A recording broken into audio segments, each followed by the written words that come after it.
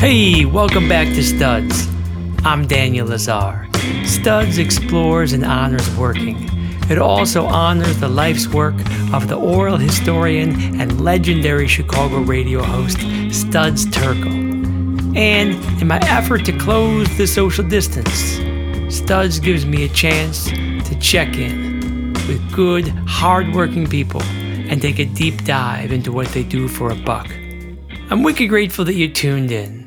Hey, if you're a loyal listener and you like to support independent creators, please support Studs over at patreon.com/studs.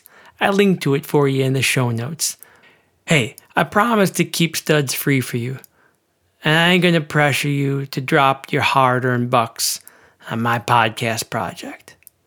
But if you dig Studs, and if you want to do your part to keep it going, well, I offer some pretty cool rewards for Studs patrons, all right? So check it out. It's patreon.com/studs. And we got a new patron.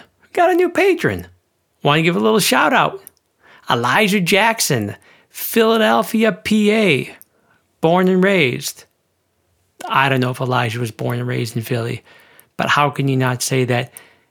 Yo, Elijah, thank you so much for supporting what I'm trying to do here. It means a lot to me, and thanks for your note. Super sweet, super kind. I like you too. I also want to give a little shout out. I probably should have done this before. My wife's cousin out in Iowa, I totally cold called her when I was nervously kind of planning this podcast. And she's just this bright, young, innovative person. Totally cool energy. Anyway, I cold called her and I'm like, hey, you design things, you think about how things are supposed to look, and I don't understand that stuff at all. Can you talk to me a little bit? And she did. Her name's Liv Hunt. She did all the design stuff for Studs. And Liv, I have no idea if you listen to this, but thank you for walking me through the aesthetics of the whole project here. You were super supportive, and I'm super grateful. And I have this suspicion that in 5 or 10 or 20 years, your name's going to come up because you're going to be all famous and shit. And I'll be like, oh yeah, she did the logo for a podcast that I did in the 20s. Anyway, you should be famous if that's what you want. I don't know. Thank you. I'm just trying to say thank you. Liv Hunt in Iowa. Thanks for doing it. Thanks for your support of the podcast. And if you're not a world-class designer like Liv, and you're not in the financial position to patronize the podcast, I get it. We're good. Totally good. But it would mean the world to me if you could just tell a pal or two about this podcast. Pick an episode that you love and twist their arm a little bit and harass and harangue them until they listen. That's all I'm asking you to do, is just harass and harangue the people you love. Is that too much to ask?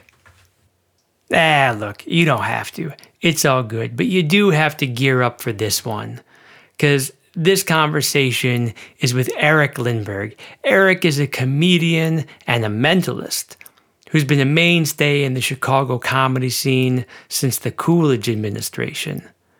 He talks about comedy as teamwork, working for the audience, giving the audience a release and a reprieve from the day-to-day.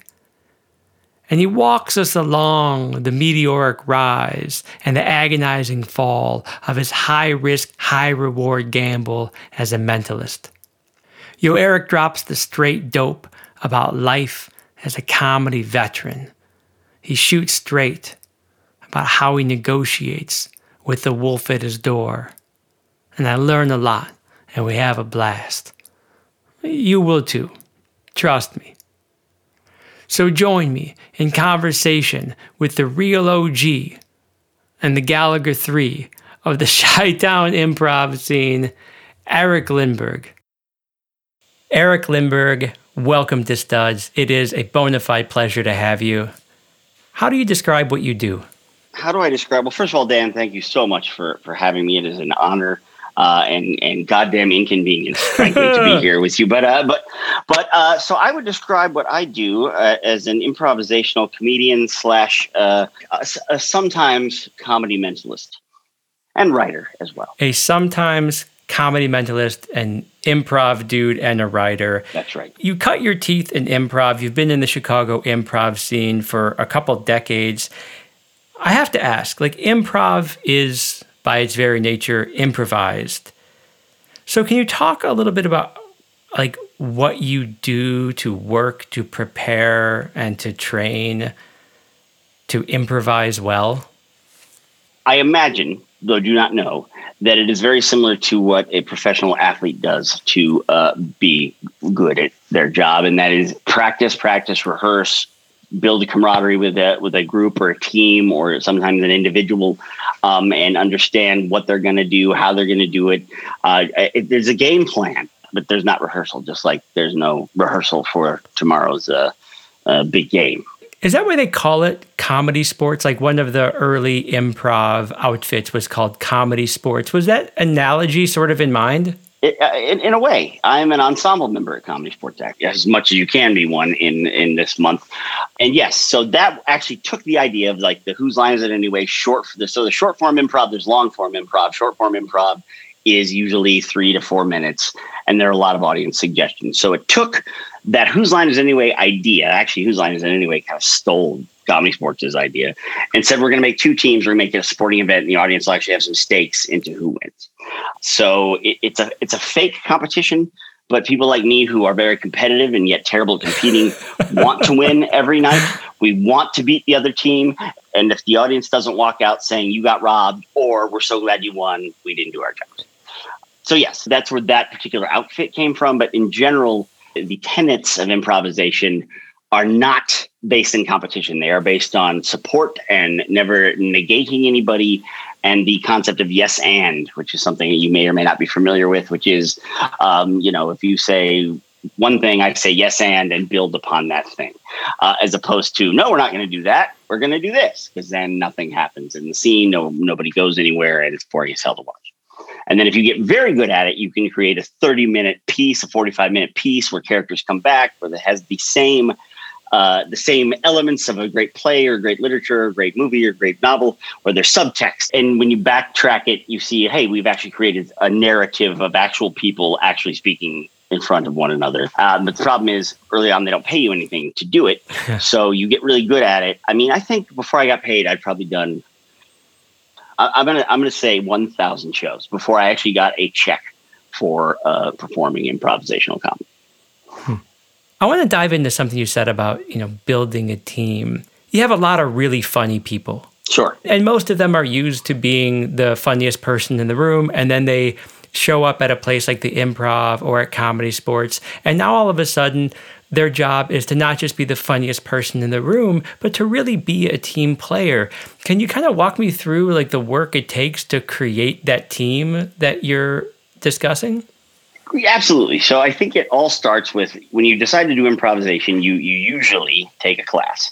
I took a class, and you can, if he wants to talk about it, and you're going to have Rich Schwartz on this. He and I took a Second City class at Second City Northwest. It is no longer there, when we were juniors in high school.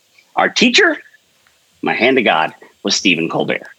And we were just terrible. I mean, we didn't. So you show up, and they kind of give you the very basics. And then if you choose to go on, which I did go on, but I didn't really learn anything about improvisation until I came to Chicago and studied at a place which is called the Improv Olympic. It is now called IO. It is now called nothing. It is no longer. It just closed.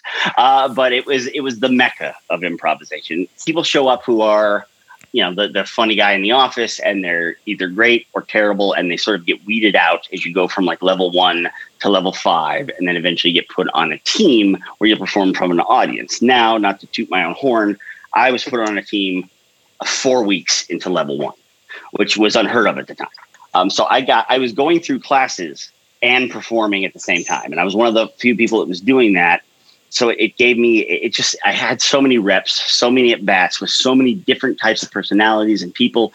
And if you're a great improviser, like the absolutely greatest, there was a guy named Miles Stroth who used to do something who said, anybody can be funny, come up on stage with me. We're going to do a scene together. But the only rule is you can never have been on a stage before. You could never have been in front of an audience before. And sure enough, all he would do is let them talk and respond honestly. And it always killed. He always made them seem to be the star. So you learn how to improvise with anybody, but you get really good by improvising with people that you gel with. There's no secret sauce. There's talent. And I was listening to your friend Leibowitz on the Martin Scorsese thing the other day, and she says talent is that one thing that cannot be learned. It cannot be inherited. It's sort of sprinkled throughout the world randomly. And so if you get enough people that have that talent for whatever this stupid make 'em up thing we're doing is, which is, we're perfecting the art of making shit up. Yeah. To me, it was never that hard. It's hard now. It's much harder now. I'd probably be awful compared to where I was when I was like 23. But my point being that I can still understand enough to know, okay, I'm driving the scene or I'm the passenger in the scene. I'm the captain or I'm the crew of this particular show we're doing. And those roles are sort of assigned subconsciously without anybody talking about it, just naturally happens. There are two guys, TJ Jagodowski and Dave Pasquesi. They do a show that is the most brilliant thing I've ever seen. I swear to you, any show you went, any given day, you would say, bullshit, they wrote this. They spent years writing this. And they make it up and they never do it again. And there are dozens of other shows in the city of Chicago where you can throw a rock and hit 15 improv theaters that you will have a similar experience if you're lucky on a given night. There are only so many where it's a home run every night. I don't know if that answers your question. It gives a lot of insight into the question. I guess to follow up a little bit, I'm curious about what the at-bats look like. I'm curious about what practice looks like in preparing to maximize the potential of a stage show on a given night. It looks like I would imagine how shagging fly balls or kicking field goals before the game looks like. It's do it over and over and over and over again. You're exercising the same muscle, you're just not performing the same task. Can you be super specific about that and just give like one example of like the functional equivalent of shagging a fly ball? Okay, so there's a game in comedy sports called New Choice. And it works like this. Two people begin a scene. During the course of the scene, the referee blows the whistle and they say new choice. And the player must make a totally different choice. So it might be like, I got to go. I'm late for my physics exam. New choice. I got to go. I got to pick up the kids from school. New choice. I got to go. There's a plane's about to crash. That sort of thing. The idea is, okay, so then the next player must justify that and heighten it until they are asked to do a new choice. So that game is a 3-minute game. If you're lucky, you go out on a big laugh. The referee blows the whistles. The lights go out. You just do that 15 times in a row. You play that game 15 times in a row, watching each other, swapping out the players, and then taking 2 minutes to kind of put it up on blocks. What did we learn? What worked? What didn't? Great. On we go. Because it's not like you're ever going to repeat it. So there's not a whole lot of value in really going, now if you had said this and you'd done that. But there is a value in saying what went right and what went wrong very quickly. And that is what it would look like. So over the course of an hour, you do that game 15, 16 times, and everybody has learned it. Everybody knows it. And the idea being you put it in the show that night. And people are constantly coming in with different ideas and different games that were essentially nothing but constructs for what are the basics of improvisation, which are yes and, don't deny, move things forward, don't go backward, and learn to do it right before you can do it wrong. You can break the rules if you know the rules and you're good at the rules. It sounds to me like there's a lot of trust that's required. It sounds to me like there's a lot of vulnerability required. And tell me if you think I'm onto something. It sounds to me like one really needs to somehow negotiate their ego in order to make the band jam. Is there truth to any of those suppositions? There's truth to every single one of those words. I mean, it's almost as if you read Truth in Comedy, the Sharna Halpern, Del Close book that I don't recommend anyone read. But that said, it is. You have to check your ego out the door. You have to say, you can't really judge anything about yourself or fuck him, look at me. Look what I'm doing. I'm funnier than that person. You have to remove all of that to do it right. But the problem is you reach a point where you're so fucking good at it that you're like, God damn it, I'm funny. And I'm going to sell out my fellow players for a joke or a laugh, which might destroy, but then completely invalidate what your ensemble is doing behind you. Okay. Well, damn it, Eric, you are funny. And so one thing I really would love to hear you talk about is how over the course of your years doing it, you've managed to negotiate your ego such to be able to empower others and to create space for them. Can you walk me along? Hold on, really quick. Can you walk me along that path and maybe stop at some of the highlights in like Eric Lindbergh ego check history?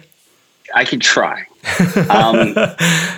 So, at the beginning of this, it's funny. You said, I want to honor what you do. And I have very little honor for how I do what I do. Like, I guess I'm my worst critic. I think I'm terrible. I think I'm occasionally brilliant, but for the most part, terrible.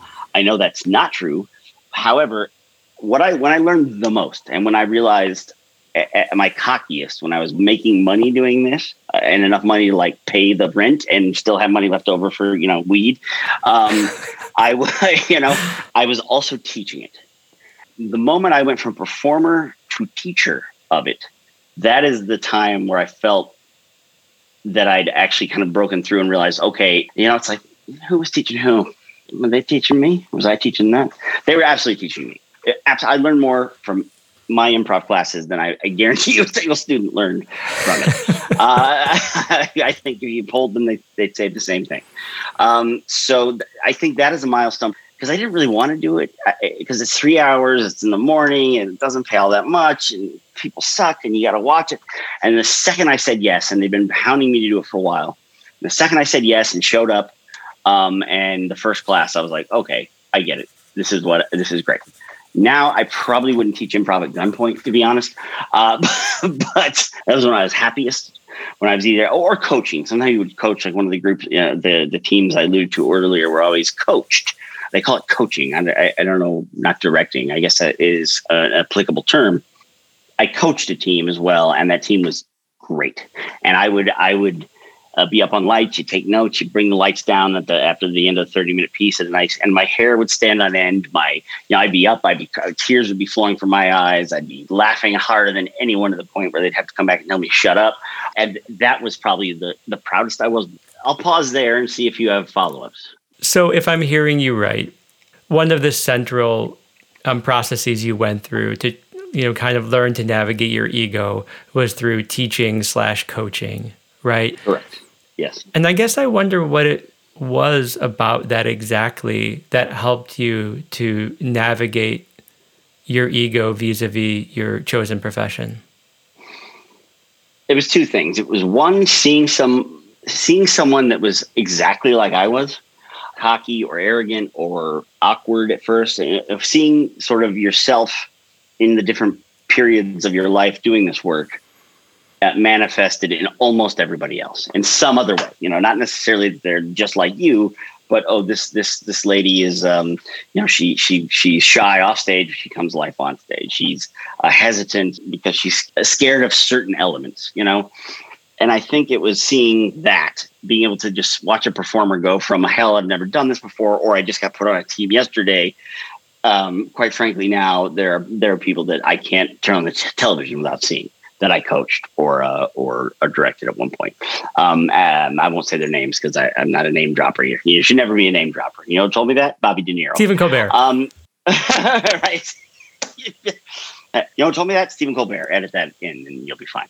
You got it. There's that old thing. It's like this is going to make me sound like a complete asshole. I'm going to say it anyway. Like the more masterful you get at a craft, the harder it is to explain it to somebody that doesn't know it. Like if you were listening to some improv friends of mine, you'd be like, what in the hell are these guys talking about? And the bits would be flying so fast that you'd be like, I don't understand why they're laughing at what they're laughing at. I understand the words they're saying, but I don't understand the sentence that it's constructed. Right. So there are times where it's like, I know you're desperately trying to get me to simplify this, and it might be difficult for me. So how I do it so far? Probably terrible. I'm going to take a drink of water. I should be clear. I want to make no effort to simplify what you do. I'd like to revel in the complexity of it and to revel in the complexity of you. And it seems like part of the complexity of it is like navigating your own feelings of, self-worth relative to those on stage, right? Like you want to be the one to lob the bombs and to make the audience howl. And I know that you can do that, and you know that you can do that. But so much of what you have to do is set other people up to do that, right? That's right. Look, I'm coming to you from the position of a teacher, right? Like my whole job is about setting people up, to make an incisive, accurate, reflective, critical analysis of a historical or political problem, right? And I have my own ego to grapple with vis-a-vis my work in the classroom, a lot of which is improvised work. So maybe I'm asking you these questions as part of like my effort to write my own self-help manual. Which would be called Reveling in You, by the way. But I really don't want it to be too navel-gazy. Maybe let me frame it this way. How would you describe your particular role on the team? What's the Eric Lindbergh position on a comedy sports team? So in comedy sports, there's 2 teams of 3, a captain and 2 players on each team, and there's a referee. The referee is essentially the ringmaster and the commentator, the play-by-play person. They're all those things. And that is what I love to do more than anything, is be a referee at a comedy sports show where I don't have to do the games. I get to talk to the audience. I get to know them and sort of be their guide. So I get to perform with the captains and the other players, but I also get to perform with the audience. And that's a support role. Not really anybody paid a dime to watch the referee, but the referee is imperative to the comedy sports show. In terms of being a player in an ensemble where people are improvising the scenes, I'm very much support now. I used to be a driver. I'm very much support now. I'm very much, okay, what do I need to do next to make this person look better? That is what's in my head. Subconsciously, I don't acknowledge that. I'm not thinking that out loud. I'm just going with it. So that is my role. And I think that changed very much when I started being a teacher and realized, okay, I'm never going to be Jason Sudeikis, who was a buddy of mine, that always had this, like, I'm going to be a big fucking star someday kind of like way about him. Right. Yeah. And I just never had that. Yeah. I was on a team with him for many years. And when he talked, I shut up. And then I would just do just enough. I think we did some great work together. He wouldn't take my call now if I called him. But nevertheless, knowing that when you're with him, you don't have to do anything. If you're with somebody good, it's effortless, no matter what side you're on, whether you're the driver, whether you're the support. So I'm very much support. But I'm a great host. I'm an excellent host, and I have no problems not sparing the feelings of the players because the audience is judging. And if I judge, and I got into a lot of trouble sometimes for that, but I'm like, if something horrible, if you do 3 minutes and it sits there and it has dead silence, it is my obligation to comment on that. Yeah. Right. I have to, as this referee in this show, hopefully not at the expense of the person, but at the expense of the work. So it's a tough job. Most people hate it and I love it. And there are many times where I would show up where I'd be supposed to be the player and someone would say, you want a ref? And I'd go, yep. And I'd have my ref jersey on before they even, I love it. I could do it forever. May I ask you a couple questions about being a host or a ref? Yeah, please. First, I'd like to know what you love so much about hosting. One, I love the fact that I get to be part of a show that people are enjoying. That's more than anything else. Yeah. When you learn early on that if somebody says, how funny was Eric Lindbergh last night? That's great. But how funny was comedy sports last night? That is something that elevates, that just makes me, right now, my hair's standing on in saying that. So it's being part of this show that is going to affect people, that's going to help people forget their problems even for 90 minutes, or even, when they come up to you and they say, thank you for 90 minutes. God bless you. I laughed. That is like cocaine to me. Cocaine was another thing that was a lot like cocaine to me, but we'll talk long time ago. Yeah. But that is such a thrill and such I'm just a junkie for it. So it isn't about me. Are we talking about cocaine now or hosting? Sorry. Wait. Yes, both. Yes, and. Yes, yeah, and I believe yes, and is the. Yes, and is the. So that's the first thing I love most about it. The second thing I love most about it is I get to watch. I get to sit back and I get to watch as well for free. I get to sit down, I get to stand up and walk amongst the audience, and I can see what they're doing, and I can watch the audience, and I can watch the players. I can see all these things I love together and take them in. And then I get to go on stage and comment about it. Right. That is something to me that is just, I mean, I cannot believe I had the opportunity, and I hope I do again to do that. And I'll stop there. It's a great place to stop because you stopped at a perfect place for me to ask, I guess this question, how do you prepare to be the optimal host?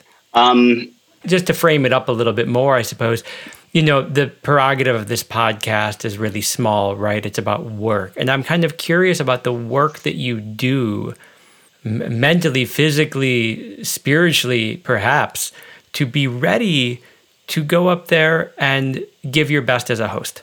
To prepare to be a great host, from before you host, you learn 90% of it doing it. You learn the other 10% watching other people do it. And you learn, don't do it like that, do it like that, and watch the audience and see how they react. And it's not to say to steal what they're doing, but to capture their energy, capture their rhythm.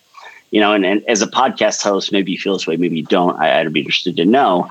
I know it's one of Howard Stern's things is you really have to put yourself in the mind of the audience and say, what as a host, and say, what does this show need next?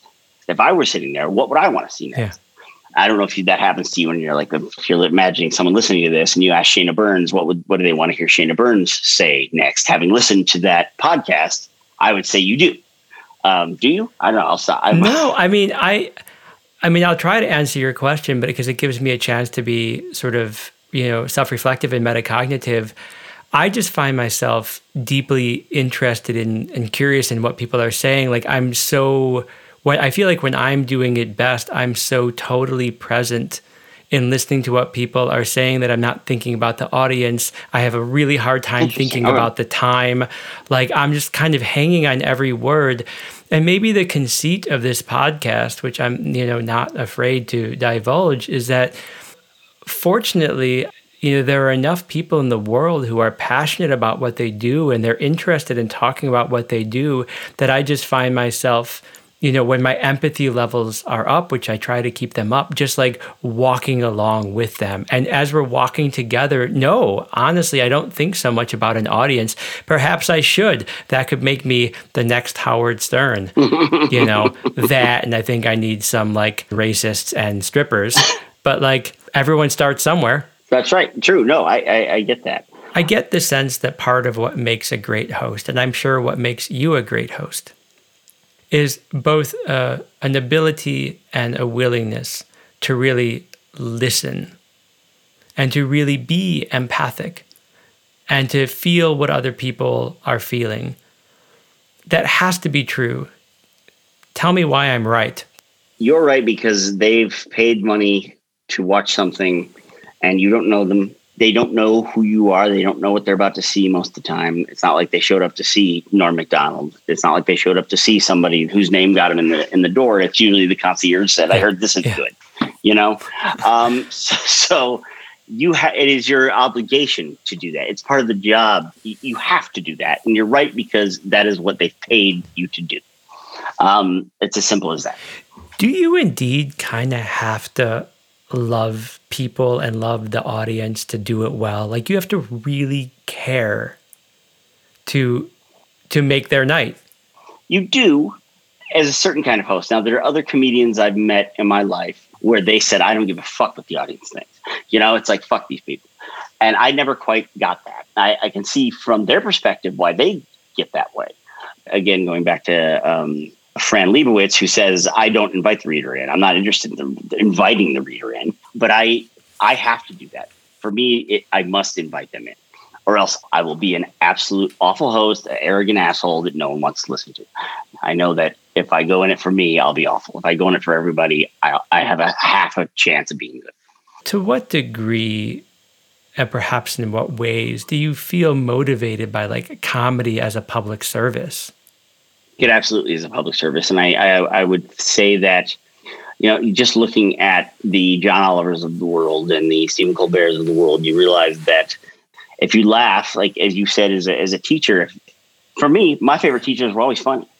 I learned the most from the ones that were funny and the second most from the ones that cared, comedy is a great way of burning some new idea and creating a different way of looking at something. And yes, to be truly funny, if you take just a screwdriver and go and turn it just a bit, it's the most tragic thing in the world.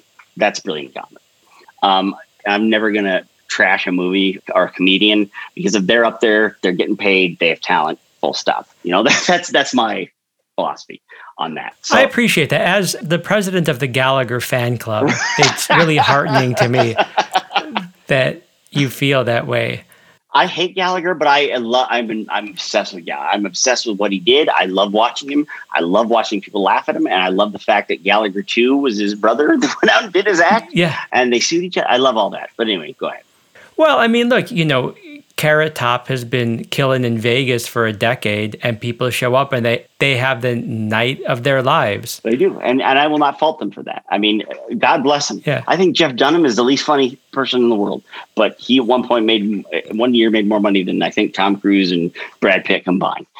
So. Hey, you know what I say to him? Get her done. That's what I say to Jeff Dunham. Is that Jeff Dunham? No, that's Here's your sign. Oh, Larry the Cable Guy. Yeah. Who is, I got to tell you, hilarious. No, Ron White was the only one of those guys I thought was funny, and apparently he's a really nice guy. But anyway, go ahead. Well, I mean, since we're dropping this, were you always sort of a comedy nerd? Like, what turned you on, and when was it? Was there a moment? Was there a voice or a person? I will tell you the 2 times that I can recall distinctly. And one was the Marx Brothers, watching my dad's Marx Brothers tapes. And that was like when we were in middle school, That's Richard and Carl? That's Richard and Carl. I think Carl was the one that couldn't talk. And Richard was the one that wasn't all that funny. Yeah. But the Marx Brothers. And then so the time where I realized this might be a false memory, as all memories are. But the time I realized that I might be able to make my money as some sort of performer or actor was Superman 2, because I remember thinking, well, I'll never be Christopher Reeve, but maybe I could be Gene Hackman. Yeah. I remember distinctly sitting there as a young person and thinking that. So you were 10. That's when you were, maybe 8 or 10 years old. Yeah, I always knew I couldn't do anything else. I mean, there's no way I was going to be a banker or a salesperson it never even occurred to me. I was never good at anything else other than either making people laugh or reading things aloud. That was it. If this is a total non-starter, it's going to fall off the record. But did Harry Anderson influence you in any substantial way? Yes. Absolutely. I love Night Court. Go back and watch Night Court. It's not all that great. But I was obsessed with Harry Anderson's stage act. And I had a VHS copy of it. I think that was like 43 minutes long. And I knew it backwards and forwards. Holy shit. I promise you, as a mentalist. No, I did not know that. But I had this sense about you. Yeah. Harry Anderson somehow mattered to you. Yeah. Quick Snap. Who's sort of like your stand-up Mount Rushmore? Norm Macdonald. I don't know if these guys count, but I'll say Brooks and Reiner because they did it in front of a live audience when they did the 2,000-Year-Old Man. Yeah, it's the best. Yeah, it's the best. Actually, Chappelle is a genius. I mean, I could watch him even when I disagree completely with him. I love everything he does. I think he's the best there is by far. What he does is astonishing. And then I was also a fan of Rodney Dangerfield, but not on stage, on the couch next to Johnny Carson. Oh, him and Rickles. Well, Rickles too. Talk about who's on the couch next to Carson. It's unbelievable. Oh yeah. Oh my God. Unbelievable. Yep. Unbelievable. Still watch him now. They still hold up. I have to say that I'm kind of like hurting my shoulder, patting myself on the back for pulling the Harry Anderson thing out of my hat. But it brings me to this curiosity I have about your career vis-a-vis mentalism. I am really interested in the whole mentalism thing. It's really like a multidisciplinary endeavor. I'm endlessly fascinated with it. Like without spilling your secret sauce, I would love it if you could just talk about your work as a comedic mentalist, like what goes into preparing and to executing that particular sleight of hand. 2 things, I think. One, a lot of reading and studying and understanding the this stuff, which is, by the way, and I'll just go on record, it's all 100% bullshit. There are no psychics. There are no mind readers. Not one, never was. That's my opinion. And I'm pretty sure I'm objectively correct. Yeah. That said, I've convinced people that I can read their mind. And I've also convinced people that I've said I can read their mind and absolutely not done so, because I bombed harder doing that than I bombed doing anything. And I've done it multiple times. But what goes into it is, first, different than magic, in that with magic, you can make a coin vanish in front of a mirror until you fool yourself, right? Then you're ready to go perform for somebody else. With mentalism, you have to have people to practice on. And they cannot be your wife. They cannot be your mother. They cannot be somebody that knows you, because the shit will not work. They will say, why am I doing this? Why are you having me do it this way? What it has to be is strangers, and you have to have the absolute goal to say, I'm going to try this no matter how scared I am, no matter how terrified I am, and hope that it works, because I've never done it before for anybody. I've only read about it. I've practiced it in my mind. I've practiced it out loud, but now I actually have to do it to a person. So you need people's minds to read. Otherwise, you can read your own mind at home. You have to decide what sort of character you want to be. What powers are you exhibiting? And that's the thing that I never quite was good at, because I hate the ones that are like, I'm communing with the dead and I can really do this. And damn it, if this just isn't just possible. Yeah. I always liked the Harry Andersons, who you knew was just full of shit. And even when he did little mind reading things, he didn't do too many, but he did do some. There was this element of, I'm not real sure how this is working. It's just something that kind of works. I don't quite get it. It just happens. We'll see if it works. Sometimes it won't. Sometimes it does. Sometimes we'll see what happens. Let's try it. That's kind of my persona. Yeah. And I found that it worked quite well for a while. So this is the strangest thing. So it's like I started really good at it. So my first show I just did at Comedy Sports, and I said, can I have the theater for an hour after 8:00 Thursday show? And the show was sold out, the 8:00, and I was the ref. And I said, if anyone wants to stick around, you're welcome to. I'm going to try this stuff. I don't know if it'll work. You're absolutely welcome to. So to be fair, it was about half an audience that had just seen me kill a Comedy Sports show, and about half ensemble members, friends, and also foes who wanted to see me fall on my ass. The place was completely sold out, right? It was my first showing. Brad rehearsed everything. Everything's where it's supposed to be. I go out there immediately. Because I didn't look at the audience before I went out. I was shocked how many people there were. I figured there'd be 7 people out there.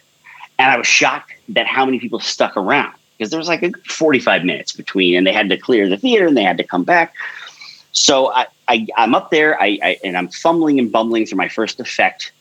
I do the big reveal, and I get a standing ovation from everybody. And I'm like, oh my God, I still have 45 minutes left. That was my thought. Not that this worked, not that this was great. That, oh my God, I still have 45 minutes left.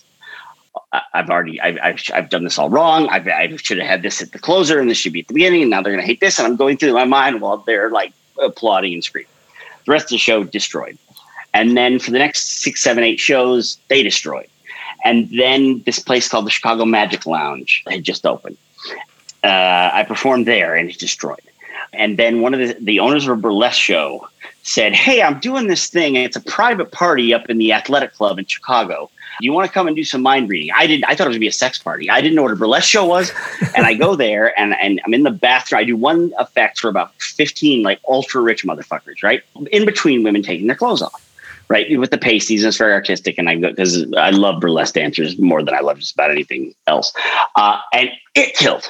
So now I was doing burlesque shows where I'm coming out doing 10 minutes in between these amazingly talented women who are essentially removing their clothing and dancing and gyrating. And it's killing. And then all of a sudden I got a run at the Chicago Magic Lounge, and I started to suck. And each subsequent show started to suck. And I did shows where I would do 45 minutes with 7 effects. They would all fail, literally fail. Be like, I'm going to pull a rabbit out of my hat. There's no rabbit, right? I'm going to make this woman saw in half. She doesn't saw in half. One right after the next. Yeah. All failed. I went, good night, and walked off the stage to dead silent. That happened as early as like 2015. It's not that long ago. Did you get the yips or something?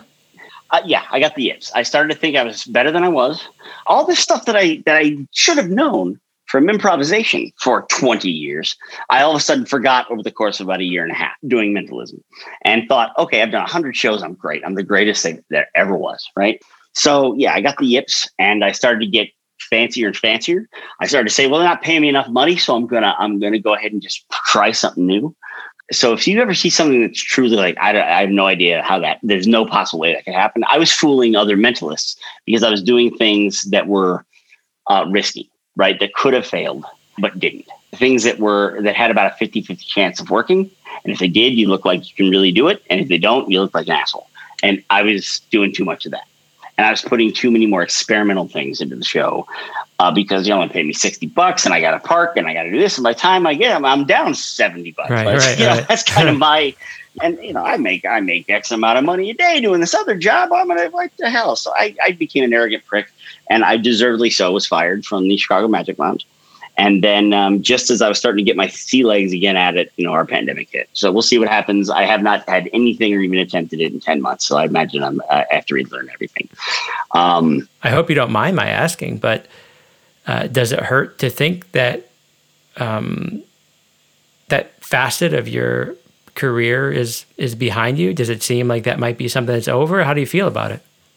It doesn't hurt isn't the right word. And I my gut of guts tells me it is over. The burlesque place that I performed at, where I owned the stage, even at my absolute worst, closed, and actually closed before this pandemic. Other places, I sort of have this reputation as being shitty at it now, which is fine. I used to begin every show well before I was bad by saying every magician in this town thinks what I do is a total disgrace. Because it was true, because they did. Even though at my best I could run circles around them. Yes, it does. But the hurt isn't the right word because I got to do it. And not to use the most weathered phrase of all, but don't cry because it's over, smile because it happened. Right. Yeah. So that's how I feel. And I might get a little welled up thinking there are moments that I know that there are times that I've done something as a mentalist, a comedy mentalist, that people will never forget, that they will speak about years later. I know that to be true. And they walked away feeling, and a couple said this to me once. They said, and they were an older couple, probably, I don't know, maybe a little older than us. And they said, it made me feel like a kid again. Yeah. And I mean, I was like, I wet buckets. I wet buckets backstage. And that is something that, it's like Santa came. I know you don't get that reference, but yeah. I will happily confess to you that I found myself getting a little bit emotional when I was thinking about how this interview might go. And for one particular, and I will concede, perhaps rather strange reason. Because I was thinking about how so much of what you do is like one of those, Buddhist monk mandalas, right? Those sand sculptures that they spend forever trying to make. And it's all of its like ornate detail. And they just sit there and they make these amazing things. And they just, they just blow it off into the wind. And then it's this symbolic sentiment about impermanence. And it seems to me like there's something so beautiful about that. And it's something so beautiful about what you do as a comedian, as an improviser, a mentalist. You're just trying to give them that moment. Interesting you should say that, because that used to be the thing I resented most about improvisation.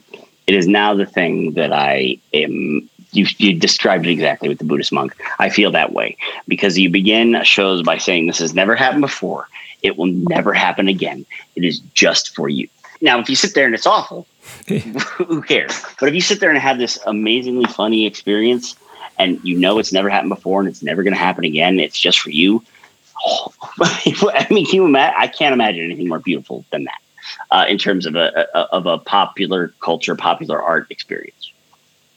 What made you pivot from someone who found that to be a detestable problem of the form to someone who's come to celebrate the impermanence of it? Age, understanding. I mean, really, I wish I had an answer other than I got older and I saw how the world worked. I mean, that's it. It's like, holy shit, no one's ever going to see it. When you're 22 years old and you think you just killed, no one is ever going to see it. When you describe it to someone, it's not as funny. And when somebody else describes it, it's heartbreaking. It's like I did all that work and there wasn't even a camera, nobody even filming it. And then you get older and you realize that there's such little So limited collective experiences that are that powerful, and you just don't see that when you're a kid or when you're in your 20s. And now Yeah. I know that my days of doing 14 shows a week are long gone. My days numbered to doing 2 shows a week to doing 1 shows a week, and might very well be no shows a week. So I have no other choice other than to know that these things that I once did that will never happen again at their best were of benefit to my fellow human.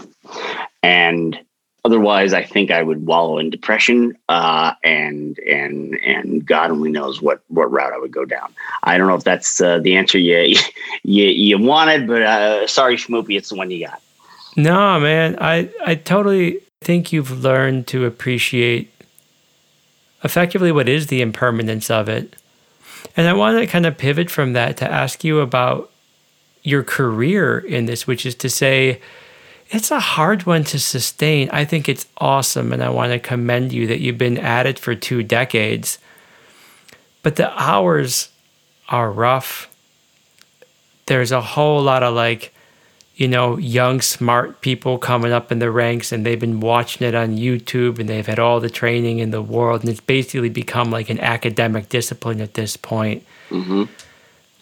And you have to, maintain your stake in the game while creating space for the young bloods. How you feeling about all that? Just terrible. Yeah. No, to be honest, yeah. I mean, right away if you're smart enough that the wolf is always at the door, and that you always have to find the next thing. And even while you're working on something that is incredibly difficult or has incredible long hours, that you have to find your next job immediately afterwards. Sometimes you're doing 2 or 3 at once. Now what I do primarily is a creative director for corporate events. I'm working with a lot of production companies and end clients, from pharmaceutical companies to construction companies. And I work with their speakers and I work with their presenters to make their presentations, which some very often do involve a level of improvisational talent that is brought on board to help. That is now something that I have been able to corporatize. Yeah. I'm not going to lie to you. It's not what I wanted to do. I do enjoy it very, very much, but it's a skill set that not many people have. And I was forced to find it, and I was lucky I happened into it. Very, very thankful I happened into it. At an early age. And so what was allowing me to do these shows I was telling you about, where I was doing them for free, was that I could go make $2,000 being flown to Vegas to the Mandalay Bay to do 8 minutes on stage, 8 minutes a day for 4 days at a national sales conference. And so I was lucky in that regard, but it's still a grind, and the wolf is still at the door. But at least I feel like if tomorrow it all went away, I'm smart enough and good enough that I'd be able to do something. I just don't know what. And I think being good at improvisation, it's David Mamet, used to be a hero, but a bit of a kook now. He talks about the careers that reward improvisation.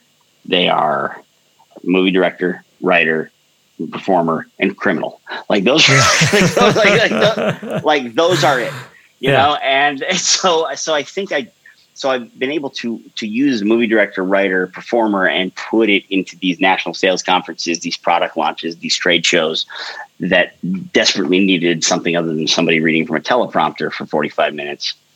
And that has really, really helped. It's helped me. It's helped me be a better person. It's helped me be a better husband. It's helped me be a better, maybe not a healthier person in terms of my eating, and got addicted to nicotine again, but I don't drink anymore. I don't do drugs anymore. I do legalized marijuana, but I don't. There's certain things that I just don't do anymore, that I know are bad for me and that I know will lead to nothing. And it's because of this work and because of the people I met in this work that were more life affirming. More, there's a point to. Not staying up all night doing great improv and then getting drunk and hoping someone will go home with you. That's that is a life I lived longer than I should have by a number of years. And so it's taken years off my life, I'm sure. But now I'm happier than I am for it. Look, you gotta hustle. You're a fucking hustler, man. Like, that's the nature of what you have to do to make your nut. You've got to hustle. You got to go from gig to gig. The hours are ridiculous. You got to work with people who are also, keeping strange hours. And, to some degree, because of that, you ended up engaged in some patterns of, self-medicating behavior, which is, perfectly understandable. It's a hard life you carved out. You've succeeded, right? But it's still hard. And I'm happy to hear that you've turned the corner on some of the behavioral patterns that weren't getting you anywhere. So kudos to you on that. But I got to ask you this, and I know that you said that you don't necessarily love the corporate gigs, but you got to avoid the wolf at the door. So I don't want to talk about it too much, but I do want to know what it's like to do your work, doing improv and doing mentalism for, you mentioned pharmaceutical salespeople or at a construction firm. What's that gig like? Well, it isn't like any other job. And that's the thing that I think it's hard to explain. And I don't talk about it because it bores me, frankly. But happy to have you on the podcast. Yeah. But it's like, it literally is. Imagine you have a job where every 3 months everything changes. All the SOPs change.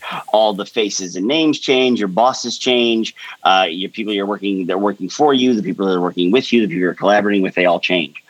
Or for every 3 months or so. Yet the end result is to get a communication or a message or a story, which is essentially what any meeting is a story. Any presentation is a story. Is getting that story from the mouth of the people that want to tell it to the people that need to hear it in a way that it's going to stick, and in a way that they're going to leave and say, okay, I got something out of this, and I need to go forward in my career, and these things will help me. And I could sit here for 10 hours and talk about all the different ways you could do that. But that's what it's like. It's unlike anything else. And it's a constant unlearning and then relearning. I both love it and resent it for that reason. And I'm thankful for this because there are days where I can say I'm completely booked and sleep all day because I need to. Right. And then the next day I'm working 12 hours. You make your own schedule in a way, but you also are on constant conference calls, constantly writing something. You might write, say, a script for a sketch that is going to be presented at a national sales meeting to show the benefits of a new product, right? Whatever the case may be. And it passes through 100 hands before it gets to somebody and you've spent 80 hours on it. And they go, nope. And that's it. Wipe away, back to the beginning, start over. Doesn't matter. You get paid for all the time up to it, so you can't complain. But there's still that moment of this person has no idea why will work, how this will work, that we know this will work, that's been proven to work. And they said no because they have a C in front of their title. They are right. End of story. Right. That's a hard thing to navigate. But when it works, there's nothing like it. And you actually, again, just like watching a team I coach perform, you leave, you get back on the plane and you go, and you feel like you've done something. Whether it's a corporate gig or, working out at one of the Chicago comedy clubs or improv clubs, I imagine it to be an exhausting enterprise. There's a whole lot of hurry up and wait. There's a whole lot that seems out of your control. And sometimes you just got to eat shit. Yes. And you never know if it's your night to eat shit. Yes. Because the audience has got to be in their collective bonnet. It just sounds, if I could just be blunt, fucking exhausting. Is it? I guess is my question. Is it? Yes, but it's also, there's good exhaustion, there's bad exhaustion. And it walks the line of those very well.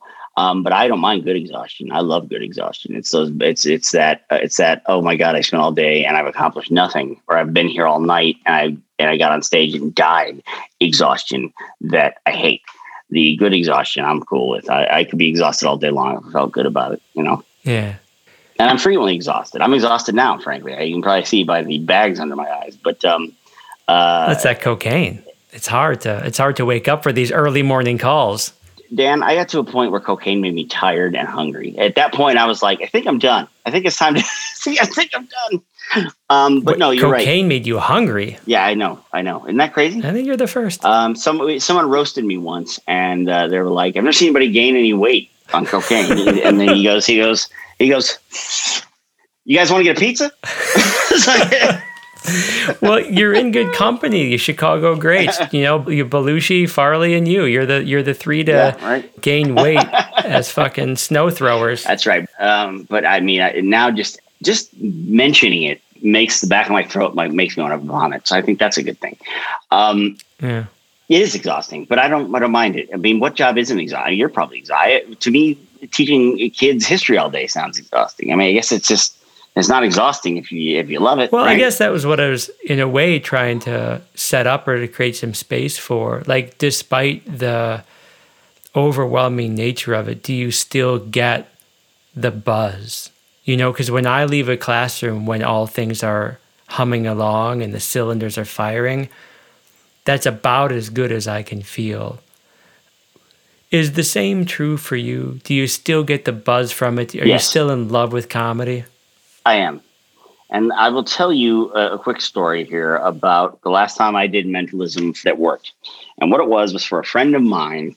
They wanted to have a surprise wedding. So they told hundreds of people it was the guy's 50th birthday. And he was a big fan of mine, my mentalism show.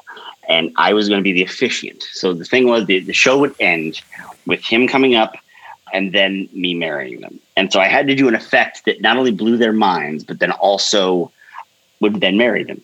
I honestly don't think I'll ever be better at any task. I don't think I'll ever have done anything better than I did that day.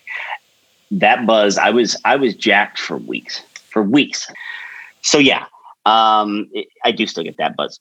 What did you do? I need to know. I did the best of my show, and then I had I'm going to hand out some markers, and I just want you to write down some random words. Okay, you write down a word, you write down a word, you write down a word, and I wrote down the words as well.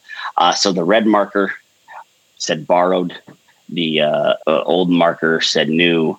And then there was the blue marker said blue. So something old, something new, something borrowed, something blue. So the four words were old, new, borrowed, blue. So I literally got 4 people to think of those words that didn't know they were going to think of them. And there was a good chance it wasn't going to work because I didn't care. Because I said, if it doesn't work, I'm going to marry him at the end. No one's going to give a shit. They're not going to remember. Right.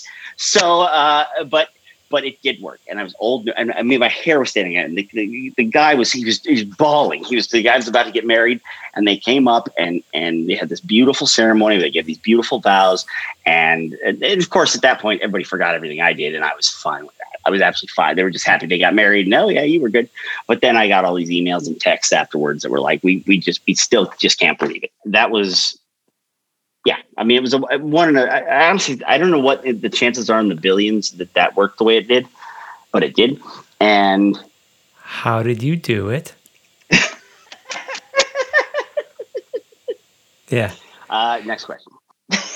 I don't want you to reveal secrets or strategies because I want to respect the sanctity of it. I have a sense of what you do, and it really is astounding. Again, without giving up any sacred secrets, what's the work of preparing all of this? It's learning the secrets, and then it's hiding the methods, and they're all methods inside of other methods. That's where I was at my best, where I could say I can combine these two things, which together don't really work. And I know this is not probably going to make a lot of sense without getting into specifics, but I'll try it anyway. And therefore, okay, so I'll just give this as an example. Let's say you write down a word. You write it down, you put it in your pocket. I never touch it. I never go near the pen. I never do anything, right? Then I reveal that word. The magic lies in making you and everyone else forget you ever wrote it down. Now, somehow, some way, I must have discovered what you wrote down, right? That's the only answer, right? You wrote it down. I somehow must have seen it. Did I? I don't know. Maybe I did. Maybe I didn't. Even if you were in another room, even if I was blindfolded, even whatever the case may be. But if I can make everybody forget, including you, that you ever wrote it down, you literally just were thinking of it, that is how you make it happen. That's about as much as I'm comfortable as sharing. I've probably shared too much, but there you go.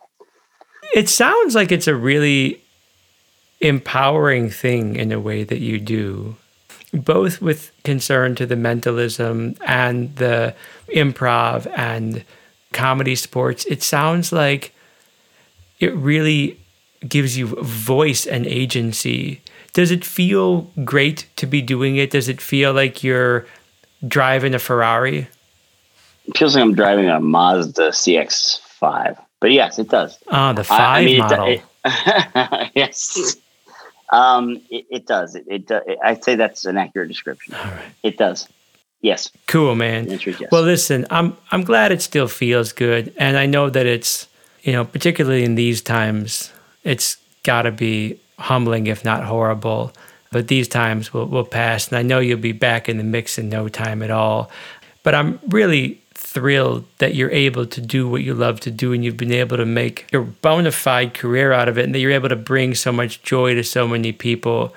And so I want to begin to drive this train into the station here by asking you to tell me a story of a professional failure and one of a professional triumph. And if we could start with the failure so we could end on a note of triumph, that would be fantastic. Can you tell me a story or two, Eric? As for a failure, recently, not too recently, but recently enough, they asked me to give the money back for a mentalism thing I did because nothing worked. It was I was just off. I was off for a bunch of reasons. Some personal I won't go into. Some just because I hadn't prepared well enough. And I missed a few years back, and I gave them the money back. And I said, "Here you go." And it was a lot of money, and I needed it, and I didn't, and I had to give it back. I just thought I was ashamed. I was absolutely ashamed, and I don't want to go too much into it, but I mean, it was a big, high-profile event, and the rehearsal had killed. I had to audition to get it. All of these things, and a perfect storm of events made me look like they'd pulled somebody off the street who had never been on stage before, was hosting their event. Yeah, it was awful. If I wasn't married and it happened 10 years ago, I don't know what I would have done. I honestly don't. Right. Is it hard to recover when it goes cattywampus like that? It is. It is hard to recover, but it's also specifically hard to recover when money, and in this particular case, other people's money were also involved. So it is hard to recover. But then after about a week of sulking, I went, well, I have to move on now. It's very hard to recover. Yeah. But you have to, or you have to go do something else. So that's it. Yeah. All right. I have a story of success for you. All right. It's a good one, I hope. I had made a bucket list one time, and my bucket list, I sat down and I wrote down the bucket list, and I wrote one thing on it. And then I said, this is stupid. I'm not gonna ever do a bucket list. And on that bucket list was play a cop on television. And I got to play a cop on television. Yeah? Chicago PD. And Chicago PD, there's 3 shows that shoot here, or did shoot here. They'll shoot again. My personal opinion of what they may be, how good they may be, is irrelevant. But they are Chicago Med, Chicago Fire, and Chicago PD. And much like, I just take the piss out of myself a little before I give you a success story. Much like Law and Order and all those Law and Orders, if you were an actor with a pulse in New York, eventually you would end up on Law and Order, right? I mean, you would have to. There would be no other way. Eventually, they'd run out of people. Right. So I went in about 14 different times for different auditions and it was always fire and med. And I always wanted to be on PD. I was like, I don't want fire. I don't want med. I don't want to be a fireman. I don't want to be a victim of a thing. I don't want to be somebody that's like, and they have to bring me back to life. I want to be a cop. I want to be a cop. I would get called back. I would get called back. And then so finally I get the notice from my agent that it was a Chicago PD property crime sergeant. And the first thing I went was sergeant. All my friends on Chicago PD have never been a sergeant. They've never rose to the rank of sergeant. I'm going to get, I'm like, property crime sergeant. All right. So there's different audition types, but the people that put those Chicago PD auditions together, they only bring in 6 or 7 people for every role. There might be times where there'd be 800 people for a role on different shows, but they know what they're doing. So I show up and there's one other guy there. And I'm like, this is strange. And he looked nothing like me. Not the same skin color, not the same body type, nothing like me. And I walked in, and for the first time ever, a woman who I was pretty sure hated me, the casting director, high-fived me as I walked in, right? So I go in, and this was a callback, I should add. So I'd already done it once, and then so I go in, I have it memorized. She goes, okay, hits the button. I do it once. I fuck it up. I say the wrong words. He turns off the thing and goes, that's great. And I'm like, okay, well, all right. And I walk out and she brings the other guy in and I walk out and I'm in the car. I'm about 3 blocks away. My agent calls me, you got it. So whatever, they had already decided that it was going to be me. And so I'm going to be on the set of a major television show. And I don't know if you've ever been on one. Tremendous amounts of money are wasted. I got there. I had a trailer. They drove me from the trailer to the set. I was with Brian Garrity. I don't know if you're a Boardwalk Empire fan. Yeah. But Brian Garrity was one of my favorite characters on that. And I was like, holy fucking shit. He was right in the van. He's like, hi, I'm Brian. I'm like, hi, I'm right. You know, out loud. I was like, Eric, very nice to meet you. It was raining out. It was the night before Thanksgiving. It was raining out. They were way behind. So I was late to the set. You know, they were late getting me to the set. Someone held an umbrella over my head as I walked from the van to the set. I mean, it was like, what is happening? Who do they think I am? I go down into this labyrinth where they'd set up this little scene that they were going to do. And we did it in 3 takes. I was on the set for 45 minutes. And if I told you half the money I made on that, you'd call me a liar, because it's a network show and you get residuals and it's on every minute of every day somewhere. You look at it, I went back and looked at it, and I realized I didn't say a single line correctly. I said every line I said was not as written. They were all totally different. And then at the end, everybody said, that was amazing. You know, you're so natural. So natural. And I'm thinking, aren't you supposed to be natural? Like, is that the whole point of this? Yeah. And then it was only after the fact that I realized that on occasion, Chicago PD employs actual police officers to be police officers. And I think they all thought I was a cop. Huh. Yeah. And so nobody talked to me on the set at all. Nobody, except for the creative consultant, who's an actual Chicago cop. And he comes up to me and goes, you on the job? And I thought he meant the job, you know, like, yeah, I'm on this job. Yeah, I was at, I want the job. And he goes, where? And I go, well, here. So I was like, I didn't know what he meant. He meant, was I a cop? And he goes, are you fucking with me? This guy's fucking with me already. I love him. He's fucking with me already. So he kind of is the only guy that gave me direct say, here's how you can play this. You can play it as somebody who's who's excited to be here. They've made this big bust and there's all this stolen property. Or you can play it as somebody and he goes through all these scenarios. And he says, or you can just be pissed off you're here all night. Ah. And I went, okay, I'll do that one. Yeah. That's the one I can, that one I can nail. And so I did it in 3 takes. And then I was so sad when it was over. And I was convinced I was going to be cut out of it. But even though I realized my words sent the B plot off, you know, of that particular episode. So there was no way they could cut me out of it. But in my mind, so many people had been cut. I mean, I heard stories of people. It's like they drove up and I rolled out of the car and I pulled my gun and I fired and I got shot and I fell backwards and a squib went off. And they're cut out of the show, you know? So I was absolutely convinced that I was going to be cut out of it. But I guess they got one good enough to use and the thing's still in there. And as long as NBC and Amazon Prime have that deal, it will be there. And that is my success story. If there were ever a story of triumph told on the Studs podcast, it is that story precisely. Eric Lindberg, thank you so much for being on the podcast. It's been a real pleasure. This was so much fun, man. I had so much fun. Dude, you remember the movie The Green Mile? Oh, yeah. Yep. So it was just on the other day. I had this thought. You remember like Michael Clark Duncan, right? Like he's like, you know, this prisoner that's like, he kind of like wears the weight of the world on his shoulder. Sure. And then like when all of the pain becomes too much, it's like he vomits a nest of like bumblebees, right? And like, right. Sometimes I feel like that's the role that comedians play in our society. I was so excited to get you on the podcast because I have such a reverence for the role that the comedian plays, particularly in contemporary culture. I really feel like there's something fundamentally necessary to what you do, particularly in this age of anxiety and in our, you know, as we careen collectively from crisis to crisis. I think that the comedian is so important.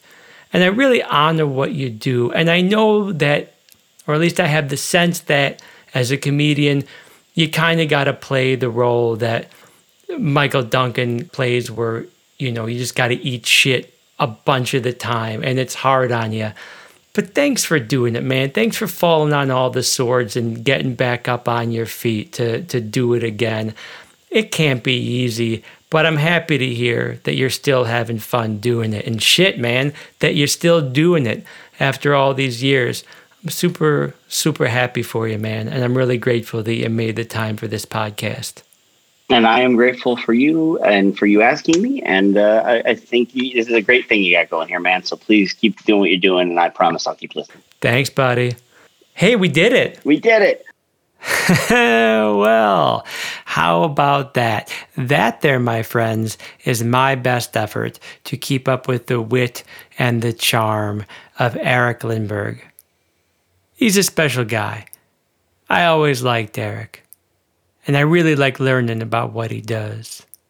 He's good people, and he makes me smile, and I hope he made you smile too. All right, so subscribe, leave a review, follow the podcast wherever you're listening to it. And if you dig what you hear, do me a favor, just tell a pal or two about what's going on over here. And if studs mean something to you, and you got the means to share a little bit, like 50 cents an episode or something like that, consider going over to the Patreon page. Or don't. It doesn't matter. Just enjoy the show. Oh, you're really going to enjoy next week. If you like this episode, you're definitely going to like next week's. But until then, please take care of yourselves. Be kind to yourselves. Give yourself some love. And if you don't have it in you to give yourself some love, shoot me a message. Get in touch. I got plenty of love to give. All right, I'll catch you next week.